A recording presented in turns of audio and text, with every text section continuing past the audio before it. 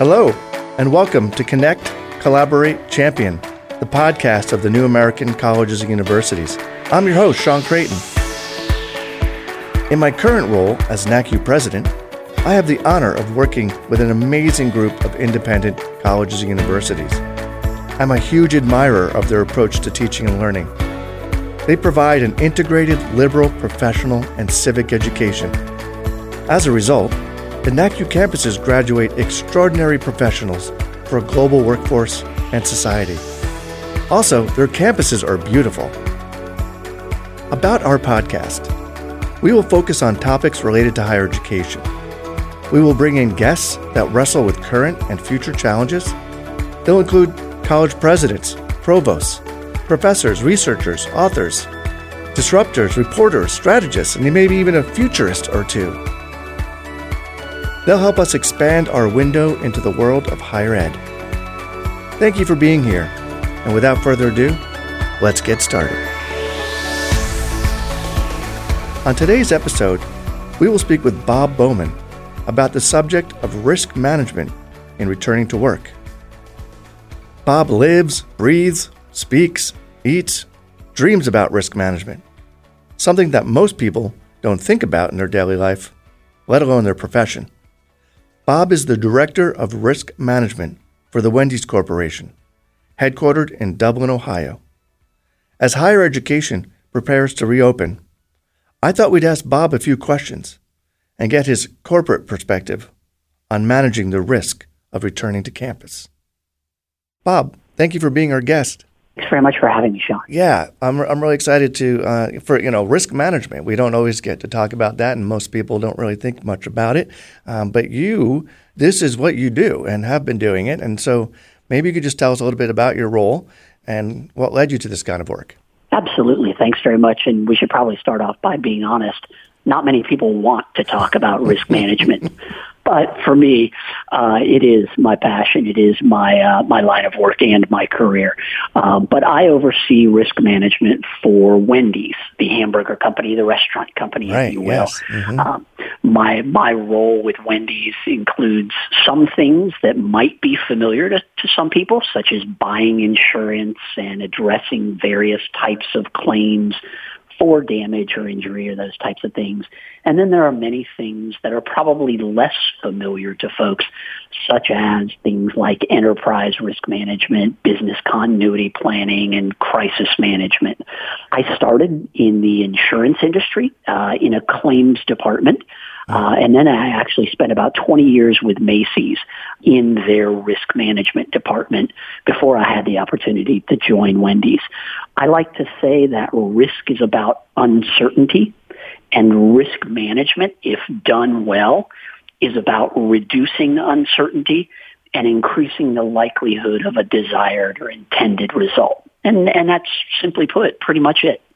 You know, the word uncertainty and unprecedented are probably the two most used words in our recent times here. And let's jump right into this. You know, I'm interested to hear what you would say to college leaders as they prepare to return to work, to reopen campus, and return to some sense of normalcy. Yeah, and that word normalcy isn't that abnormal at the moment and maybe for some time to come. As we consider plans to reopen, and there are, various stages and types of plans, and reopening takes on different forms for, any industry and every industry and business, et cetera, et cetera. So there are certainly differences, but I absolutely think that it's important fundamentally to understand the perceptions of each of your relevant constituencies, stakeholders, population groups. Maybe in the college setting, that would mean students, faculty, staff, parents, contractors, visitors to campuses, if that's a part of the equation. Those all represent perspectives that you need to hear. Mm-hmm. I'm certain the collective voices from those perspectives will bring both consistency and some common themes, as well as some interesting and really challenging variation. in addition to ensuring that you understand the perspectives and perceptions of those who are a part of your organization or the environment that you're a part of, I think this is really a time to network and to avail yourselves of the perspectives and the experience of others in your industry, whatever your industry may be, as well as those in other parallel or related industries, and to really utilize the wisdom, the combination of their knowledge, their experience in some cases, from them to help you make informed decisions. While this is an incredibly challenging time of unprecedented uncertainty, it's not entirely unknown. And that's really where I think the value of networking to identify potential solutions is incredible. There are likely counterparts, businesses, industries, decision makers who have absolutely already considered many of the same variables that you, whoever you are attempting to address. They've formed and created bodies of knowledge, practical experience, and really combine those to understand, to adapt, to refine. They may, frankly, be ahead of where you are. You may be ahead of them in other areas, but there's consistency in the range of reasonable responses. You absolutely don't have to make decisions alone, and you can elect to inform and enhance your decisions with the experience of others. There are some industries that never closed. Some are already reopened, and some share similarities with you, even if they're not identical. And I think it really seems important to understand and accept that this is and will be a process. You can't make all the decisions at once. You can't identify the perfect solution. This is and will be about resilience, your ability to respond, to adapt, to bounce back, but to bounce back along the way as you make incremental progress, as you experience incremental setbacks. Make the first decisions first and make them as informed decisions, which will help you to make them well. And then you're in a position to move forward. Yeah, today I really wanted to have you on here because you are coming from the corporate perspective in a different industry. But as you said, we can learn from so many across the industries, and because we're all dealing with similar situations. I guess, in terms of collecting all these perspectives, I imagine as you talk to all the different audiences, there's going to be some conflicts across those perspectives. What would be your advice in kind of managing the conflicts that may arise? That is, in some ways, the essence of the uncertainty thing. We are all generally accustomed to some level of certainty in with whatever it is that we do. And that for most, if not all of us to varying degrees, has been completely upended. So this thoughtfulness and this gathering of perspectives, we have to understand what this uncertainty looks like and feels like, not only for us, but for all of those who are a part of the uncertainty that we're trying to make or create more certainty of around and about. From a valid and legitimate perspective, one of the things that's been very enlightening for me as we've done much of what I'm talking about is the valuable perspectives are all different than mine in some ways. The valuable perspectives identify blind spots in my own thinking, identify considerations that I hadn't thought about, and with this particular situation, really identify anxieties, sensitivities, and areas of importance to others that just may not be a part of my own personal experience or my own personal professional areas of competency. So I've got to rely on others. I'm not making a decision that's just going to affect me. I'm not making a decision in the midst of uncertainty that is all of a sudden going to make things entirely certain.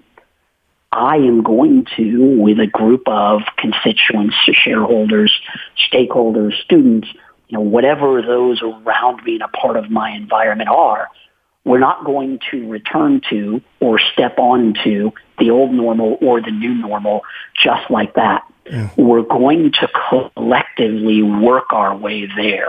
And that's where I really think the importance of, well, if we're taking a collective journey together, we should probably all have a collective understanding of where we are now, and that's going to differ, and how we're going to take our first step forward, which will equip us for our next step, and so on and so forth, toward whatever our ultimate goal may be, if we know that ultimate goal today. And for many of us, we won't. We don't know what the new normal that will be established somewhere over the horizon is going to look like. It's not a matter of putting our finger on that destination and say, the challenge here is to get from here to there. The challenge for us today is to take steps in the right direction that will move us toward there being a place that we don't necessarily have the ability to understand at this particular moment. I mean, are you seeing any new practices or thinking in the area of risk management as we move towards reopening that are emerging and maybe emerging from this very unique experience that we're in? Yeah, I really am. And I think this goes toward sort of that. So how do we make the right decisions in these return to work situations? And, there I think some of the things that we've discovered, the things that have been enlightening, first, and this isn't going to be surprising at all, but I think it's a good starting point. We've got to be thoughtful. And we probably have to be more thoughtful than we've been in the past. Familiarity probably causes us to be less thoughtful in some situations. In this situation, we've got to be very thoughtful. We have to be informed. We have to find and consider valuable information and perspectives beyond our own. I think in this particular case, some of the areas that, we've got to consider science. We've got to consider the medical perspective. We have to consider data. We have to seek facts, but we're seeking facts as they're developing, and we're seeking facts in the midst of a lot of things that aren't facts. Importantly, and very importantly, we have to consider that, response to the prior question, perception. Whether it's consumers, customers, students, again, employees, others, we're in the midst of change that is so significant that perception, sensitivity, legitimate concerns really span a broad spectrum, but to some extent they're going to stay or remain closer to where they are than where we used to be. Relative reality for many of us is both uncertain right now and inconsistent with whatever our relative reality was. So in some ways, I think we're sitting right in the middle of a risk management case study, if you will. Mm-hmm. And this is really risk management at or in its infancy, when uncertainty, variation, as you mentioned, differences in opinion, perspective, knowledge, vary widely. This is where the principles of risk management assist us and can be applied to identify trends, to illustrate themes, and to assist us with further research and analysis relative to the relevant variables in order that we can begin to narrow options, narrow approaches to those that can accommodate the necessary perceptions while ensuring safety, while moving us toward the desired outcome, and while reducing that which is beyond or outside of the parameters that we've established as where we want to be, desired or desirable, if you will. That's really what we're in the midst of right now. As we slowly reopen and we assess every day and everything you just recommended, taking data and science and perspective into our assessment and continuously respond to risks that may be emerging during this reopening, what advice would you give to, again, college leaders or decision makers in terms of continuous assessment and response? Sean, you've just given the appropriate advice. The word continuous. Many of us have grown accustomed to the assessment, whatever the assessment is, being a one-time or occurring on a standard cadence, and in some ways being a bit more static than it is dynamic.